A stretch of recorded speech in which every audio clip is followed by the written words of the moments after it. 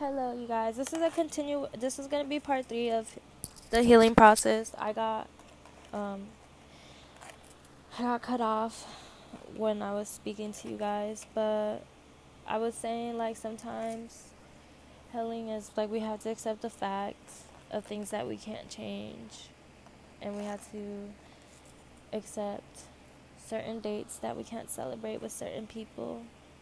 But that doesn't mean that we can't do something still to celebrate for ourselves and that person. But I just wanted to tell her thank you, for all the things and the role that she played in my life at the end of the day. Because she did help me a lot, and I'm very grateful for her. Also, the thing with healing, it requires a lot of gratitude and forgiveness. And healing also, you have to be able to sit there with yourself and really dig deep on the things that trigger you, the things that have hurt you. Sitting with yourself is one of the hardest things to do. See, the thing with self-love is hard because we're raised to love ourselves with conditions, but we're raised to love everybody else unconditionally. And because of that, if by when I say we love ourselves with conditions, I mean like because of social media and society, we're like, oh, if I look like, if I have that body, you know, maybe I love myself a little bit more. Or like, just things that we see, or like people's lifestyles, and we see that we're not there. Like it puts these doubts in our heads and like makes us love ourselves with condition. And to truly heal, you have to be able to love yourself with no conditions. That means love your body the way it is. Because everybody is beautiful and everybody is made perfect in God's image. And I say that because, you know, it's true. If we don't set the foundation of how we love ourselves, it leaves that foundation open to be poured with different ideas of what self-love look like. And we are the only people who can show someone how to love us.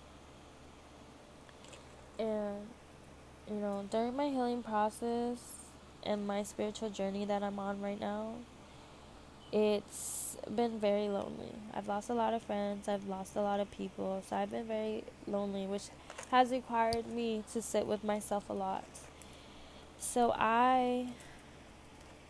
during this whole healing process, I actually, I journal a lot because I spend most of my days alone because my wife goes to work. She's in the military, so she's always at work, and my son goes to school. So when they're both out, so when she's at work and he's at school, I'm by myself. So that caused me to have a lot of time to sit with myself, to focus on my triggers, to focus and dig deep on my childhood trauma, why in certain instances, like when I'm trying to communicate effectively, I get very overly emotional and start fighting and yelling and getting so angry and frustrated and even crying that I had to sit back and ask myself, why do you do that? Why do you get so overly emotional when you're trying to explain your side? And it was because I've never felt heard when I talked.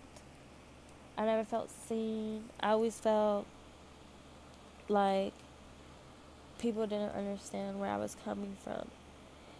And I had to dig deep, and I was like, why did I feel like that, girl? Why you feel like that? And it stems from my childhood because I felt abandoned. Because when I was young, my dad left me, so I was like, damn, like, what were we not good enough for you to want to be with us? And I had to forgive him, but also like I didn't let my mom into a lot of stuff that I was going through. So in a way, I kind of felt abandoned by her, but it wasn't because she abandoned me. It's just I never told her. I never allowed her to be there for me, and it caused a lot of conflict between me and my mom when I was growing up, because like I would rebel, she wouldn't know why I was rebelling, and like I know some of the things I did growing up probably hurt my mom a lot, and I want to really apologize to her, because all the stuff I was throwing at her, she didn't deserve it, because she didn't even know what was going on. How could she if I never opened up my mouth to tell her, you know? So, healing is holding yourself accountable for hurting people and people hurting you, and the part that you played in that situation.